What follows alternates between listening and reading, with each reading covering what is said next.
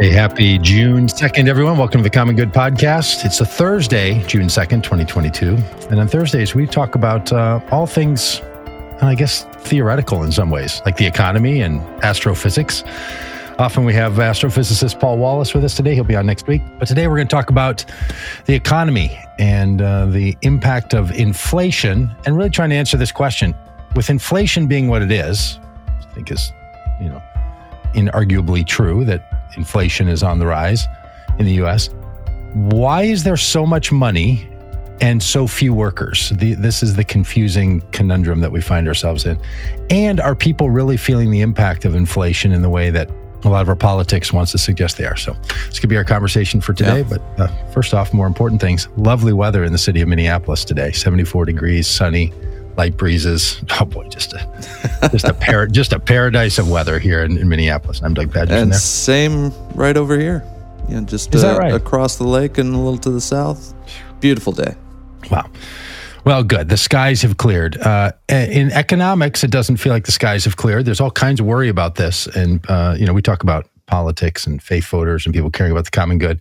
And the economy is something you really want to care about if you care about the common good, right? There's just almost few things that impact everyone as much as the economy. Now, having said that, certain people are impacted more by the economic shifts, and some people are affected less, depending on where you are in the economic system. Very wealthy people see a lot of stability no matter what. Mm-hmm. Right? People that live at the lower end of middle class and the upper end of what is considered low income in this country, based on how much it costs for a family or an individual to live, those people experience a lot of fluctuation when the economy moves, because little marginal moves in gas and grocery bills, prices, just starts taking a real pinch out of it. So while everyone's impacted by the economy, not everyone's equally impacted by the economy. And so when you talk about inflation effects, it's not evenly distributed across our society. And depending on what portion of your income you spend on certain things and how much freedom you have to spend money on something or not spend money on something also works. And every time there's an economic change, wealthy people have figured out how to use that for their advantage, right? Yeah. It's one of the things that wealthy people have figured out, and that the system leans toward, is that the wealthier you are, the more you have flexibility to be financially successful, no matter where the economy finds itself. So that's a group that you don't really have to worry too much about. And in the United States, Republicans are very concerned about that crowd. So they want to make sure that, the wealthy people, as sort of the money bags of our society, make sure they have enough so the rest of us can get a little trickle so they down. Can trickle down to us. Yeah, that's the myth anyways. Do you think people still talk about trickle down? Is that still a thing? I haven't heard that in a very long time, but it sticks in the brain. I feel like that and job creators, like these rich people are the job creators. I feel like I still hear that. Like we got to make sure they're happy, still have a lot of money to spend and buy yachts so that the yacht builders are in business. And well, yeah. When was the last time you worried about yacht builders? Those are real people. Those handcrafted yachts, are actually made by real people's hands. Yeah, that's very apropos of this conversation. But here's what strikes me, and everyone's been asking this. Why aren't there workers? So just in the last couple of days, my wife said to me just yesterday, last night, she said, "Wow, at our natural foods co-op." So we shop at one of those grocery stores that are kind of like a Whole Foods, but a little bit smaller and cooperatively owned. Like a local co-op. Yeah, really, and people that work there tend to work there because, they're treated well, of course, top quality food products that you pay top quality prices for, of course. Mm-hmm. But also because people believe in it, right? They want to work in a system that's not corporate owned. And it's a little way to make the world a little better. A little better. Well, they've had to close the deli. They've had to close the coffee little bar in there. They've had to close, I think on the weekends, they've had to close the meat counter because they don't have employees to work there. This is one of those places that you would have thought in the past would have been protected from some of the more large-scale shifts because people want to work there. Same thing, I stopped by a Chipotle, a restaurant that used to be top quality food, and now I have found it to be just intolerable. When I want an upgrade, I go to Taco Bell because our local Chipotles have just fallen in quality. But for whatever reason, I was having a hankering for their guacamole and chips and went. And there was a sign on the door that said, starting immediately, this location is open Monday through Friday, closed on Saturdays and Sundays. More people eat there, on weekends than sort of any other time. I'm guessing the only reason for that is they can't get employees to come and work there. Especially on the weekends. Especially on the weekend. I mean, they could probably find people for Monday through Friday, but... Yeah, or the crush of...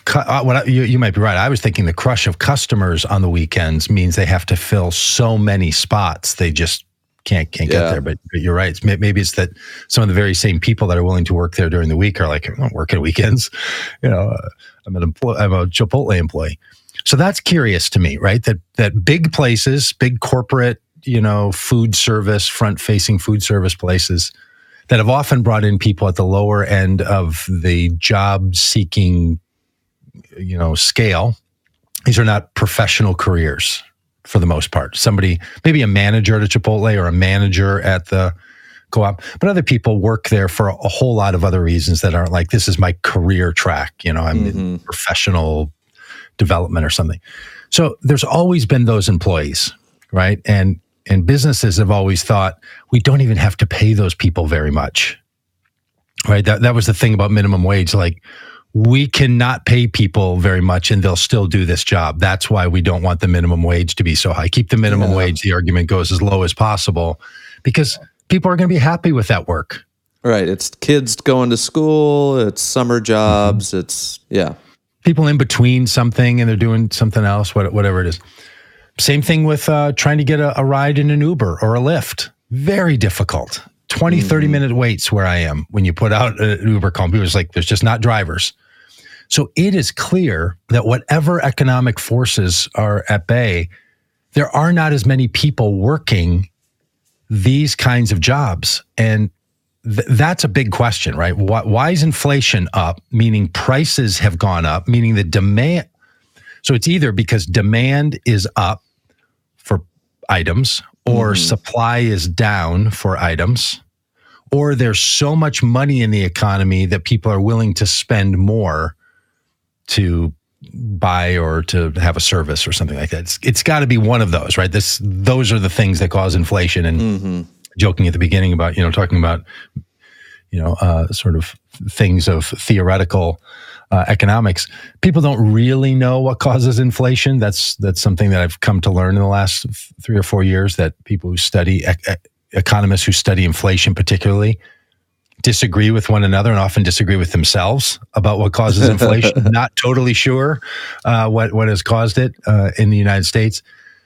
I come from now the side that says it is the demand and supply side that creates inflation, not the amount of money in the economy.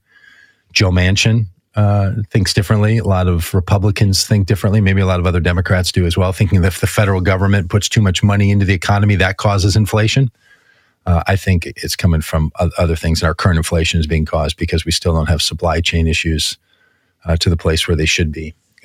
And corporations are jacking up prices in ways that they shouldn't. So anyway, that's what we're going to be talking about today. And it's just mired in confusion, and there's so many variables, so it's hard to sort it all out. Yeah. Do you have a sense, like, when you see prices going up? And I have to admit, I don't pay a lot of attention to fluctuations in prices, like at the grocery store. If I were on The Price is Right and you made me say, like, how much is the butter that I buy? I often try to avoid that action altogether. I'm not a good shopper at the grocery store, but I don't know how much milk is or butter. And I don't think I'm an elitist. It's just not the kind of thing I pay a lot of attention to. I know what other things cost, but not sort of the day-to-day staples of things. Do you keep track, Dan Dietrich? Are you somebody? I didn't used to, but now I'm like caught off guard when I'm like, this is twice the price as it was a couple years ago. An item at the grocery store, a loaf of gluten-free bread or whatever it is. certain things that I haven't been paying attention to. Now I have to, because maybe we can't get the organic. We got to get the cheap stuff, Yeah, maybe it's because I'm not the grocery shopper, and so I don't have a baseline to compare it to. There are times I buy things, I'm like, what? Like you get to the register, and it's like you went to Target and you can't get out of there for less than $100, and it's like, are you serious right now? That stuff costs that much, right? But I can't really tell the onesies from the other.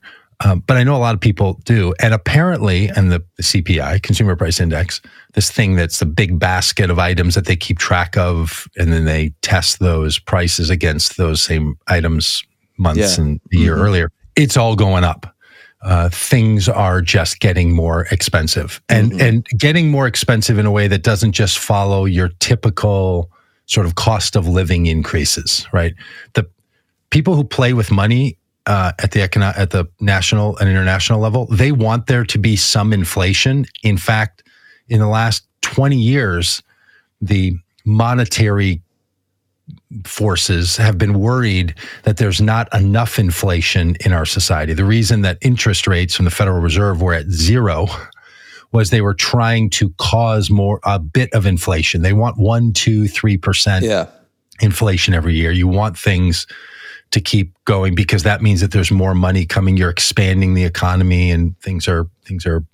And deflation is actually even more dangerous. It's a real problem. Yeah. So they want some inflation. Our current inflation is up. I think it's at 4.5%, or did it peak? Was there a little blurb at 6 or 7%? Maybe somebody in the chat would. Current inflation?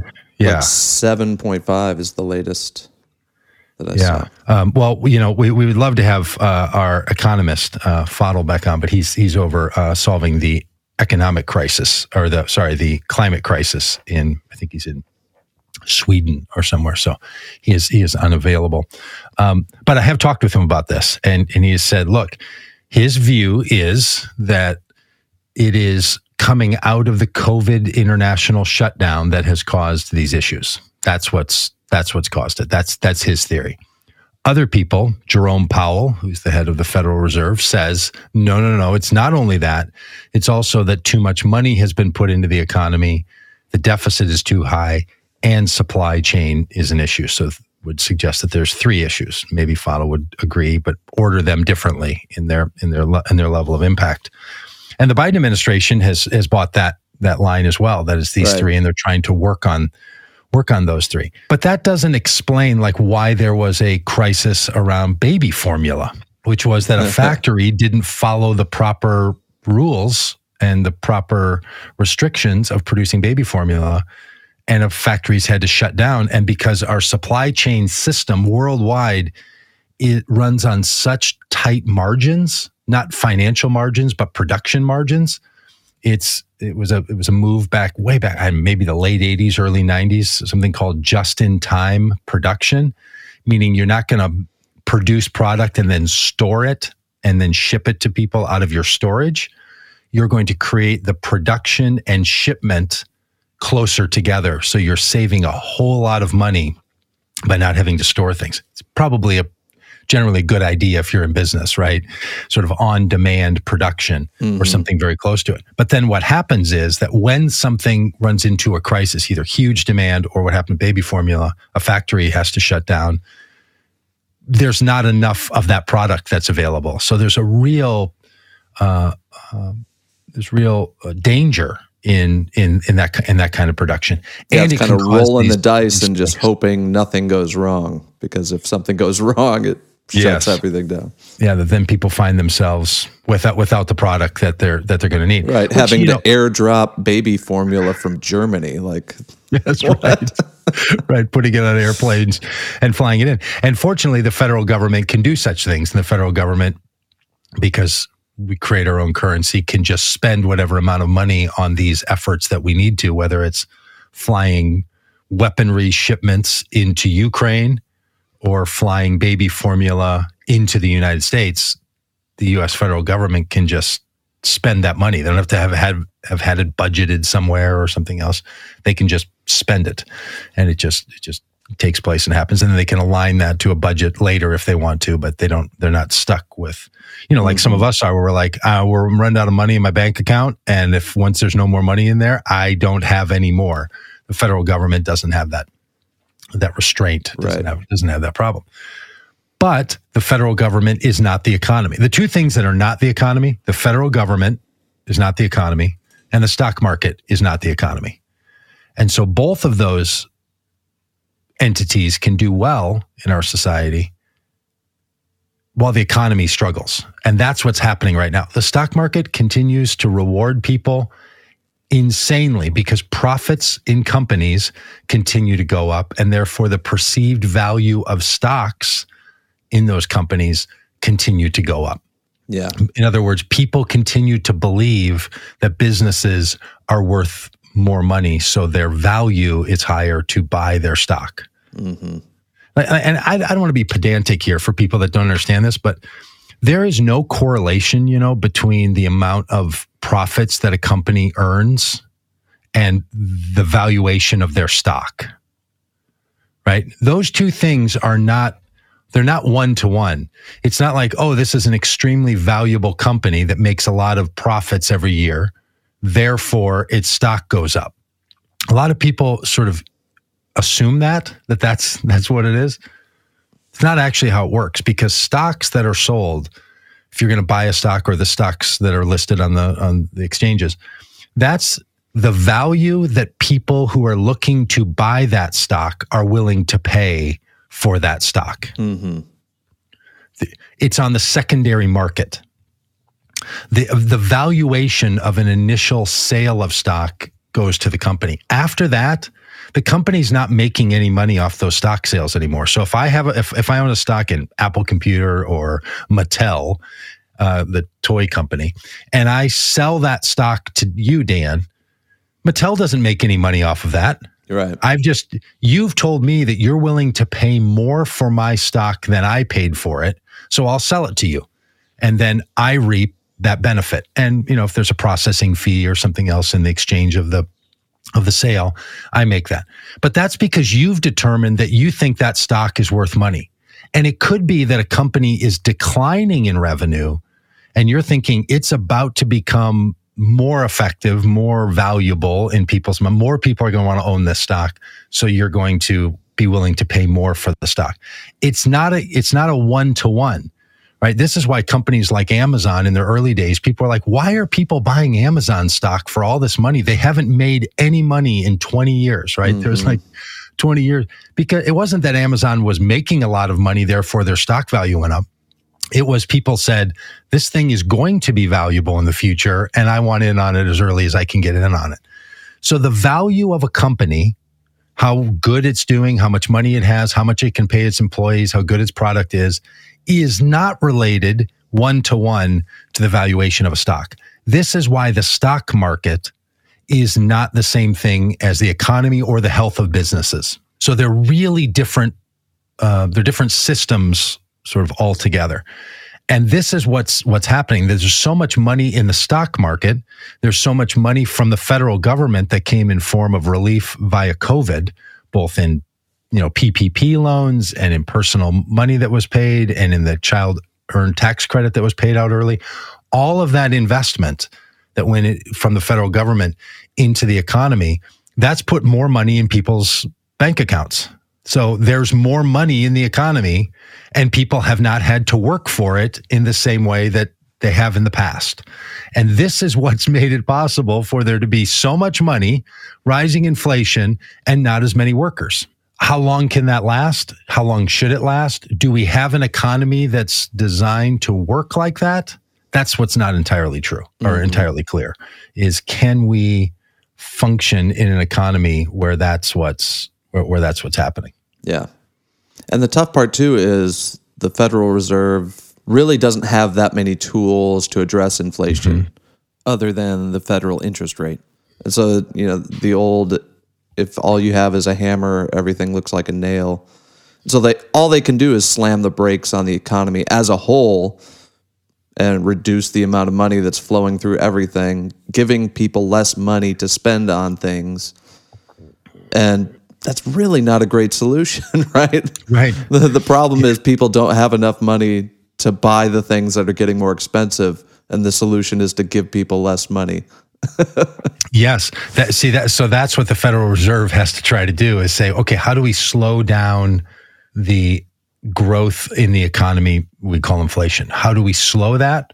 Well, if you start making things more expensive, that will slow down inflation. But that's also what inflation is things getting more expensive, right? So what they're having to do is to put the pressure on places in the economy, which is the borrowing of money. As it turns out, the United States economy is based on borrowing and debt. That's how it's designed. That's why the Federal Reserve, which gives a license to local banks to lend its money. So the Federal Reserve doesn't lend money to me and you and companies and businesses. A bank does that. And a bank gets a banking license from the Federal Reserve in order to take Federal Reserve dollars and distribute that into the economy. So what the Federal Reserve then can do is say, it's going to cost more money for you, First Corner Street Bank, to lend money to Dan and Doug's little project they want going, because we're going to charge you 1% interest or 2% interest or 5% interest, or what's been for a while, 0% interest. We're going to charge you some amount of money. Then you're going to have to pass that on to the Dan and Doug experiment. So if they're going to borrow money from you, then that's called prime. Then you're going to add money to that prime rate that they're charging. And the prime has been at 0. So banks can lend money for 2% or 3%, make their 2 or 3%, and the federal government is not extracting any money out of the economy. So what's happening is that when the Federal Reserve lends money like that, and they raise that interest rate, it makes borrowing of money more expensive. That's a way that the federal government starts to take money out of the economy. This has been the big revelation to me about understanding modern monetary theory, that MMT is willing to explain that what the federal government can do is put money into the economy and take money out of the economy. The two ways they take money out of the economy: taxes, so that removes money, so there's not as much in the system, and interest rates. Interest rates is another way. So when you pay interest rates on a loan and some of that is being paid to the Federal Reserve, that money is then removed from the economy.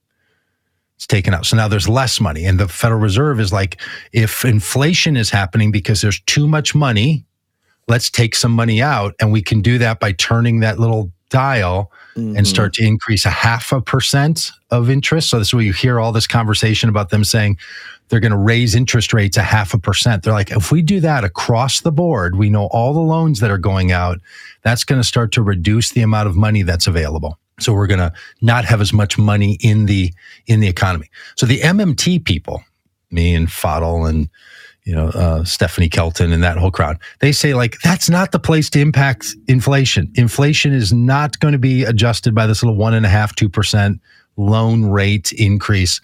It's going to only happen on the supply side. That's where inflation is going to become a problem. Only is a strong word. That's primarily where, like, 90% of the time where inflation pressures are going to come is on the supply and demand side of products, not on how much money is available. So my argument would be, go ahead and put that money into the economy. And by the way, the Federal Reserve doesn't need the money. It doesn't have to charge interest rates because it's like, hey, everybody's got to make a buck. Federal Reserve literally doesn't have to make a buck because they make the dollars. They truly make them. They print them at the Treasury, right? That's what they do. They produce those dollars. So they don't have to they're not earning 0.5%. They're removing 0.5 or 1 or 2% from the economy. That's how they're trying to slow it down. Yeah. And they'll tell you, all of them will say, here's the thing. We don't know how long it's going to take for that action to have impact in the economy. It could be 6 months. It could be 12 months, 18 months. Could be 2 years, yeah. It could be never. We don't know how this works. We don't know how this change impacts the economy. We don't know. And some people are even like, it doesn't work at all. All this stuff you're doing, it just is not, it's a sleight of hand trick. It's an accounting trick. It's not really impacting the economy. So that's what makes all of this so sophisticated and so complicated. So what can a president do about it? Or what can Congress do about it? Or what can the Federal Reserve do about it?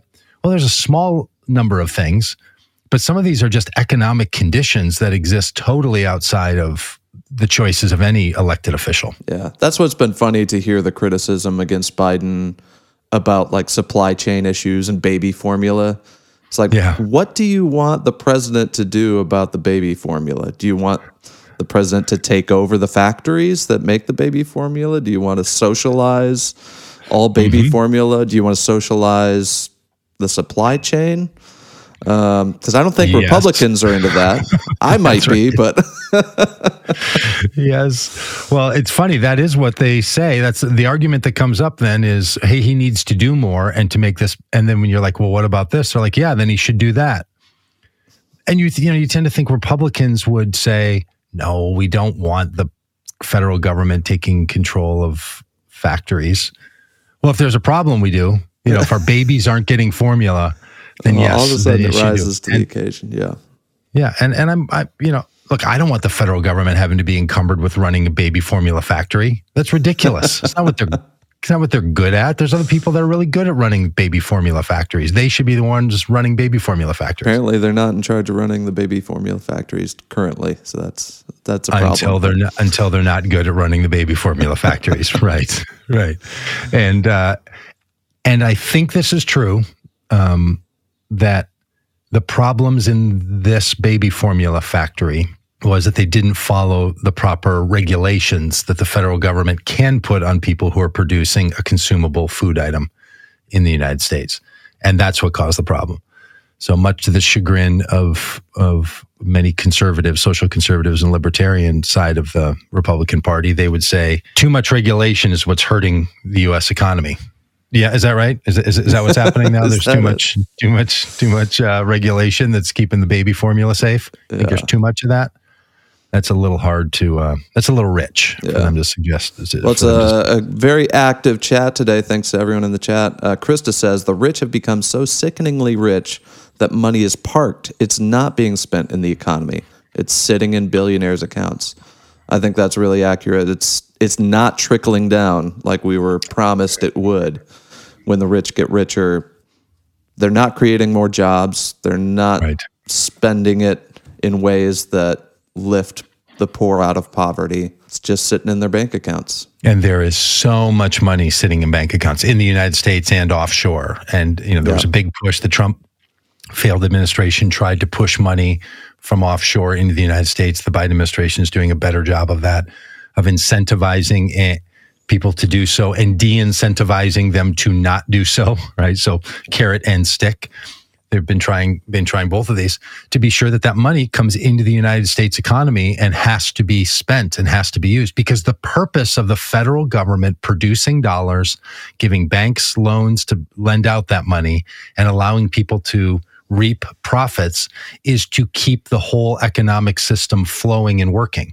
And when they don't do that and people take their money out, they're actually violating the deal. That's not what they're supposed to be doing. Businesses, companies are supposed to be investing that money. And the belief was that wealthy people couldn't keep all their money just sitting on the sideline, as Krista said. The assumption for a long time was, well, they wouldn't want to do that, first of all, and they can't do that because we're going to make a system that just doesn't make that possible. But those folks have figured out all kinds of ways to move that money around, partially because in the United States, in our tax code, we don't tax wealth. In other words, we don't remove money via taxes from the wealth that you own. We only tax earnings. Mm-hmm. So if you invest in a business or get a dividend or something, that can be taxed. If you are paid a wage, that can be taxed. But a whole lot of other places where you're just earning value, you're earning stock dollars and you're moving those proceeds, that's not taxed at all. This is one of the big things, is what a lot of the Democrats were talking about, was changing the tax code away from rate of taxation on income and move it to some kind of a wealth tax. It's often called a minimum wealth tax. There's some minimum amount that, based on your evaluated wealth for you or a company or a foundation, that money is going to is going to be subjected to the United States federal government being able to remove some of it from the economy and to put it back and to get it out of the economy to keep the economy moving. We don't have anything like that. Wealth is not taxed in this country. Only the exchange of money is taxed. And then not even all those exchanges are taxed. Yeah. People have found ways to work around it. But again, I just want to stress the way the economy works is the federal government's deficit is not a deficit in the sense that the federal government doesn't have money. It's a deficit. The deficit is the difference between the amount of money the federal government has produced and printed through the Federal Reserve and the Treasury and the amount of money that's come out in taxes. That number is the deficit. I should be more clear. Money that has come out through taxes and other means like interest rates and other things. So money that's been taken out of the economy versus the amount of money that's been produced by the Treasury and put into the economy. Over the history of the United States, how much has been generated, how much money have we made as a Federal Reserve, and how much money has come out in taxes. The difference is called the deficit. So it's not a deficit in the sense that you and I would have a financial deficit. It's a different kind of deficit. So why would the government want to take money out? That becomes a real question for people. Well, why would we do this at all? Well, it's to make sure that there's not too much money in the economy, that it's not metaphorically overheating and people have too much available to them, wanting to slow down what's happening right now. That's the theory. But the bigger problem is there just isn't enough stuff, and that's what's causing the prices to go up. Yeah. And maybe it's demand. Maybe it's a lot of people did repairs to their house. You've done a very nice remodel on your bathroom, which I hope it went well with the plumber yesterday. Was everything? Plumber fixed everything. Yeah. Yeah. Great. Everything's settled. So, I've got a guy in my backyard right now painting my garage. So people are like, hey, I'm going to spend some money. I'm going to go to, Sherwin-Williams today and buy $153 worth of paint and paint supplies to finish up painting my garage. And that's spurring on purchase of paint and plumber's work and plumber's supplies and all this stuff. So many people have been doing that over the last 2.5 years during the pandemic because they realized this is the time to get that done. That it's causing all kinds of increases in construction. And then there's not enough workers. Yeah, especially in these skilled labor areas like plumbers, electricians, contractors. You're looking months out for a lot of this work. Or you're paying exorbitant fees to get an emergency job done. So we have a couple of statistics from some articles here that certain companies are making a lot of money during these difficult inflationary times. Here's what's amazing is corporations have been raising prices on American consumers, American companies have, as their own profits surge. So they're just making more and more. This is from The Guardian, that The Guardian finds that U.S. Commerce Department data shows that corporate profits rose 35% in the last year and at their highest level since 1950. Inflation, meanwhile, rose to 8.5% a year over year in March. Yeah, this is absolutely enraging to me that under the cover of, supply chain, we've got to, we're the victims here, we have to raise our prices, sorry.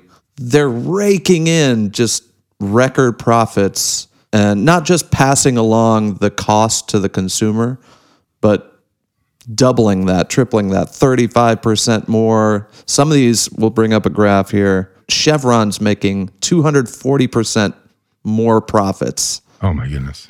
Well, Steel Dynamics profits increased 809%.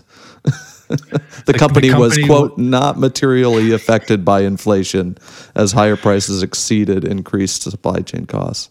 Steel producers, Steel Dynamics, one of the larger steel producers out of the United States and around for steel all over the world, is like, this is working for us. People are building. And look, some of that is because, rightly so, the Biden administration has figured out how to make infrastructure a reality. And there's been $1 trillion invested over the next number of years into infrastructure. You know what they're going to use? Steel. A lot of steel to replace bridges. So companies like that are just going to continue to make profits hand over fist. For all the people who say they don't want the government picking winners and losers, it's inevitable that the government's going to pick winners and losers. There's just no way around it. They're going to have to, because that's how it goes. But Nike is not one of those. Nike's profits increased 53% by higher prices, offset by supply chain and inflationary cost increases. And Dr. Pepper has significant pricing actions and productivity outpaced inflation costs, leading to a 83% profit jump. So some of this is explainable, like, we're going to spend money on infrastructure. Of course, Steel Dynamics maybe is in that space. Maybe Chevron is related, and their 240% is related to global issues of gas shortages and so on. But probably not, because fertilizer companies and Nike and Keurig Dr. Pepper, which I do own a Keurig, so maybe I've been contributing to their part of the problem, their 83% profits. But it's just top quality coffee served in very well. And then to get to your beloved Chipotle here, they have increased delicious. their profits by 86%. And this is a quote from the CEO: "We're pretty fortunate with the pricing power we have." This is a quote. "So we have more room to take the price as we need to. We see no resistance to date with the levels that we're currently at." So they're just saying, hey, it turns out we can jack up the prices as high as we want. And nobody cares. And somehow they still can't afford to pay workers enough to show up on the weekends. At the Chipotle right here on the skirts of Minneapolis, lots of people around. And Kellogg's the same way, 54% growth that they saw. Most of our, if not all of our, next sales growth for 2022 would be driven by a price/mix. In other words, they're going to raise prices. Not going to raise prices because things are getting more expensive. They're going to raise prices to increase their profits. Yeah. 54%. Look, should companies make a profit? For sure. Should companies have to deal with the pressures of economics and federal responses to that? Absolutely. That's how it goes. No, I personally don't begrudge companies for figuring out how to make a profit.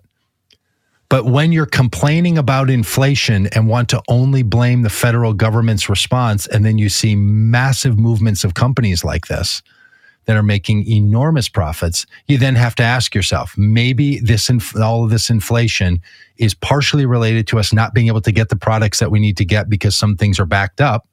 And some of it is because companies have figured out that we're just going to keep driving prices up because, as it turns out, people don't have another choice, or they choose not to make another choice. They've got the advantage, on their side. Yeah.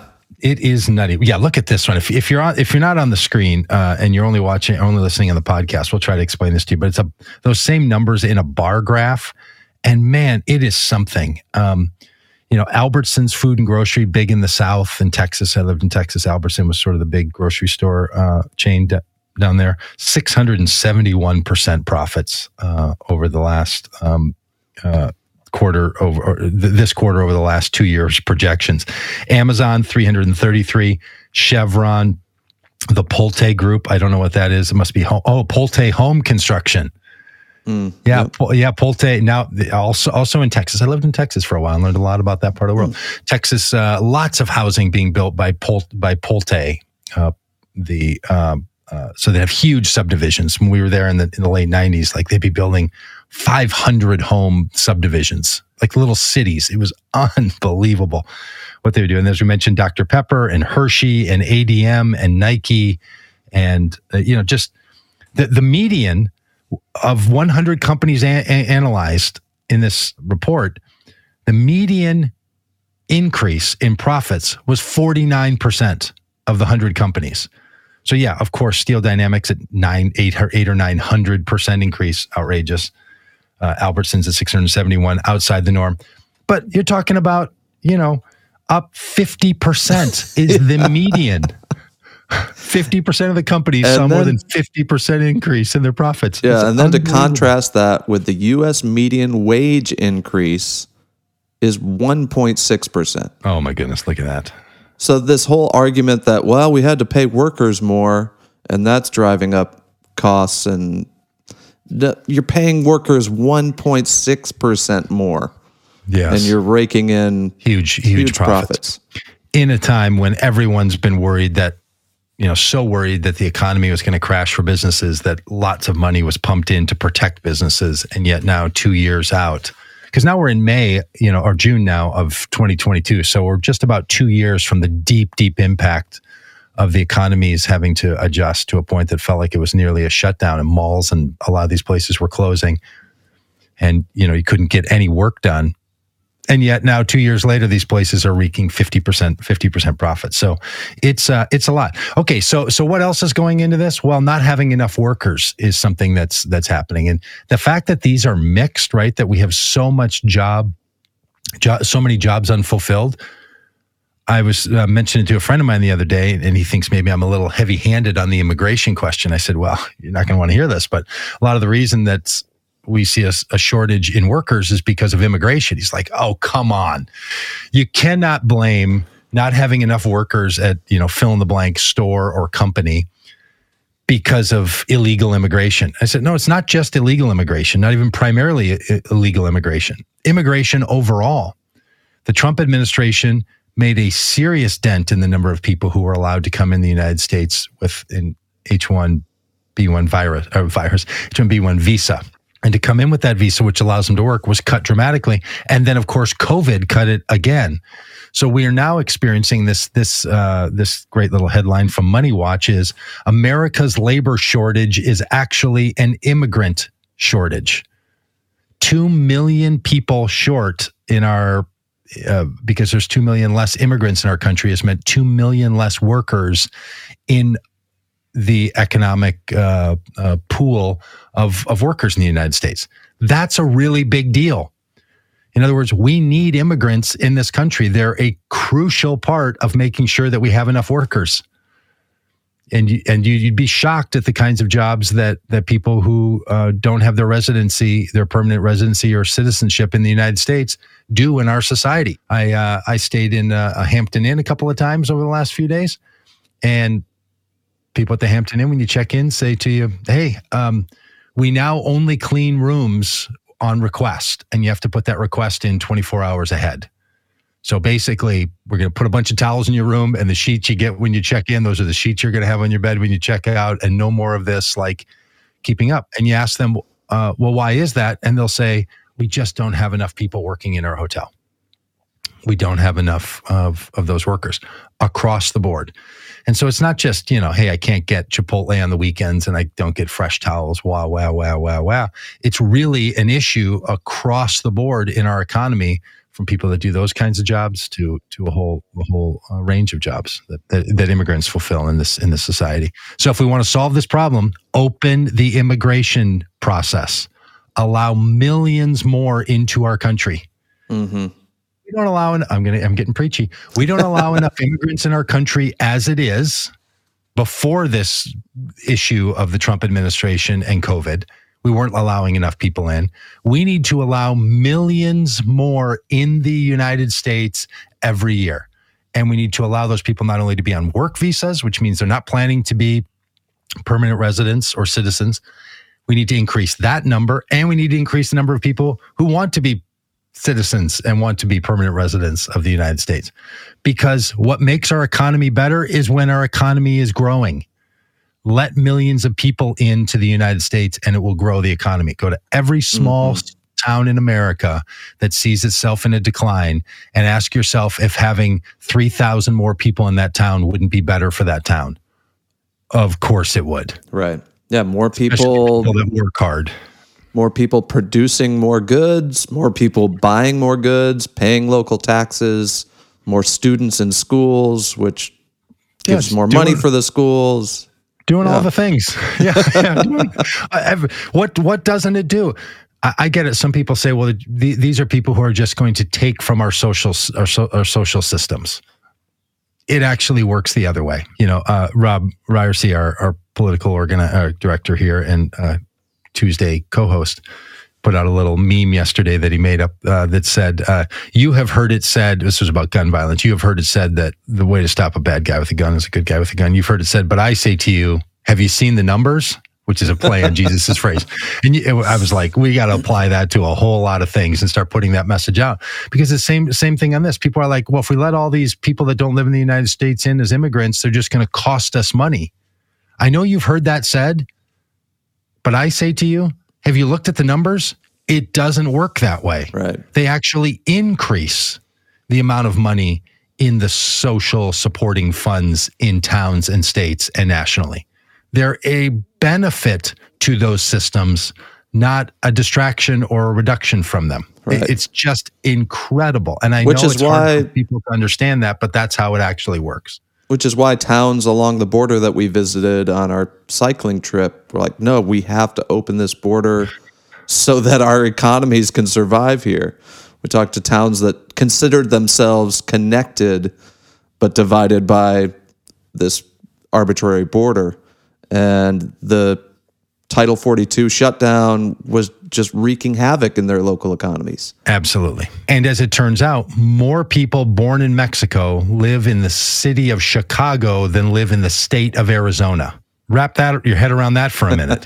That not only do these people that you're talking about who were born in Mexico and then are living and working in the United States benefit the towns and the states along the border, but they also impact states all over the country. Every state is made better by immigrants, especially on these issues of economics that we're talking about. They're economic drivers. They produce more benefit to the United States economy than they take from it. So you start saying to yourself, okay, what's going on with inflation? Well, it's a lot. There are a lot of things going on with inflation. And is it any one particular circumstance? No. Is it the conflation of a number of things? Yes. Are these going to pass? I sure hope so. The Biden administration is doing all they can to straighten out the mess on immigration that the Trump administration created. So hopefully in 2 and 3 and 4 years from now, those pressures are going to be lifted. And we're going to have the number of workers we need from other countries in the United States. Not only workers, but also producers and buyers and customers and so on. And supply chain issues that are still being severely restricted because of COVID around the world. Like here in the US, we're sort of acting like we're all done with it, but globally, it still is having great impact. And so much of the financial investment that came into the United States from the federal government to get us through the COVID periods, that's all timing out now. And that money is going to move out of people's bank accounts and be absorbed in the rest of the economy.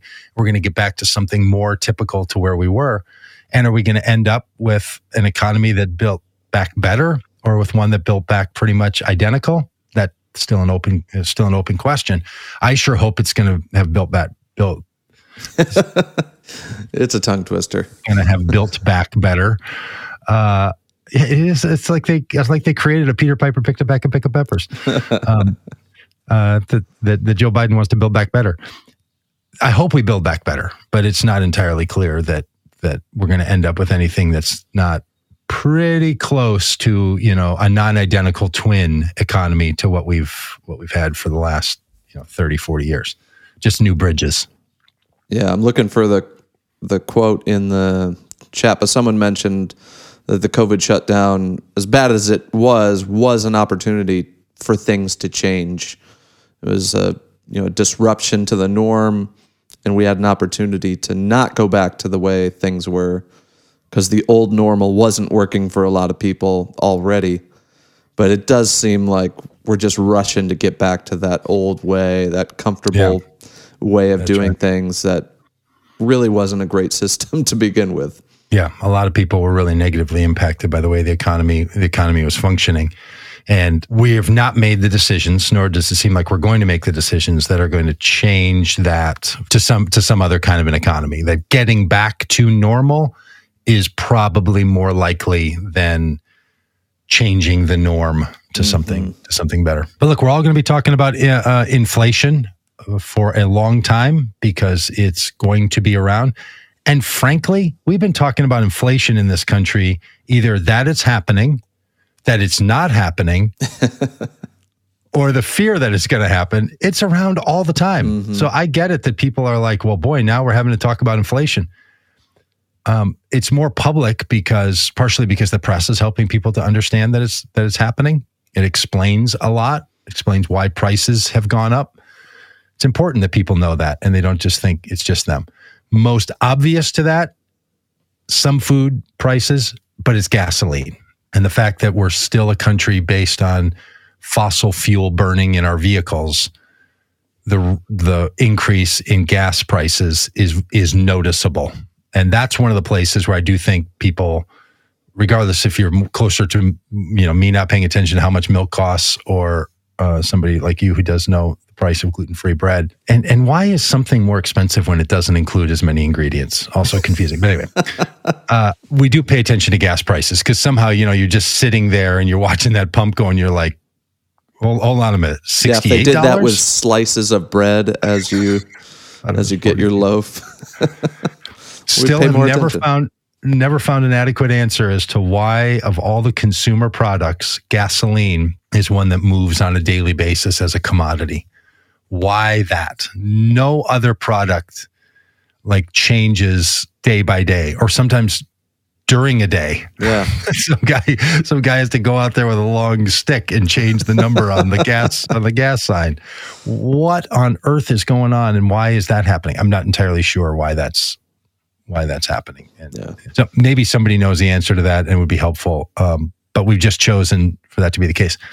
Side note, turns out fueling stations, superettes or, gas stations, they don't make their money off the sale of the gasoline. They make their money off the things you buy inside the store. Yeah, there's hardly any margin for them in the selling of the gasoline. Yeah. It's either auto repair. So these places used to have a car shop connected to them. Then they got away from car shops and went to a superette and are now in the grocery business and the high price grocery business, like small package things that are of a higher cost. That's where they make their money.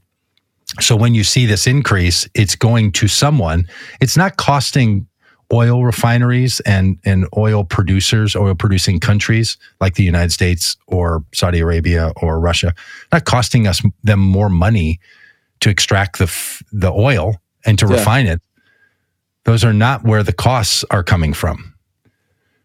It's coming because they're just selling it for more money. There literally is a cartel making decisions about how much gas is going to be, and they've decided on a magical number of $100 US per barrel. And if it goes above that, people freak out. And if it's too far below that, people feel like there's not enough profit. So they try to find some space in between there. Mm-hmm. And every once in a while, all these oil producing countries want to increase the price per barrel of oil to make a bunch of profits. And then they'll let it back down so people stop freaking out. And then they'll just profit rise and fall all the time. That's all they're doing. Yeah. But they're never not making money too. It's not like when prices go down, they're like, we're really hurting. That's right.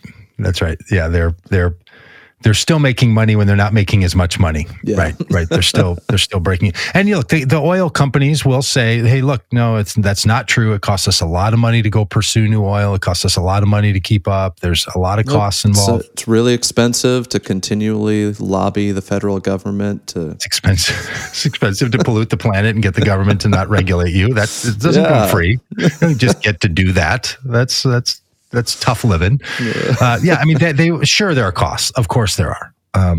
But oil has been a very lucrative business.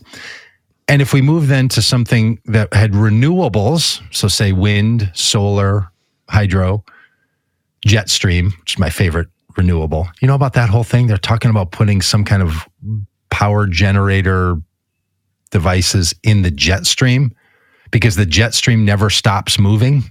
Yeah, it's not like local wind on the ground where you can just have a calm day. Yeah, which again, try to understand what wind is. Just have a climate person explain to you what wind is, and watch it blow your mind. Still not sure about clouds. We had you just think the things we just are like, oh no, it's just windy. Well, what is wind? Well, it's air being moved by pressure. So that comes and goes and changes and moves different directions and yada yada yada. The jet stream. That thing just keeps moving all the time. So that's one of the places where they're really trying to figure out how to have consistent. So you don't get this stuff about what about a cloudy day? What about a day when it doesn't rain or the wind doesn't blow? All this. Because our current problem is in renewables, there's no way to store energy that's reasonable. They're also working on that. Big, huge salt mines that store energy as a huge battery.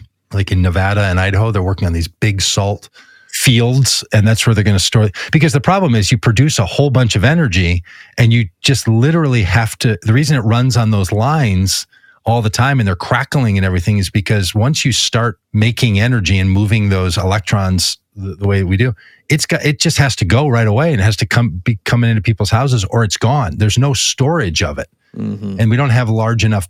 That's why fossil fuels are so useful, because you can hold them and then burn them when you need the energy. So that's what companies are doing all the time. And we've decided in this country to not use nuclear reactors as energy, which, you know, I mean, we're still doing it, but not as much. Yeah. Not as a primary source, like the amount of energy that comes from nuclear power plants, which had those been able to make safe power, we could have solved a whole lot of climate issues a whole lot faster. Turns out that didn't happen. So now you're talking about other things where they have to figure out either how to store it or how to produce it consistently so we never have a blackout.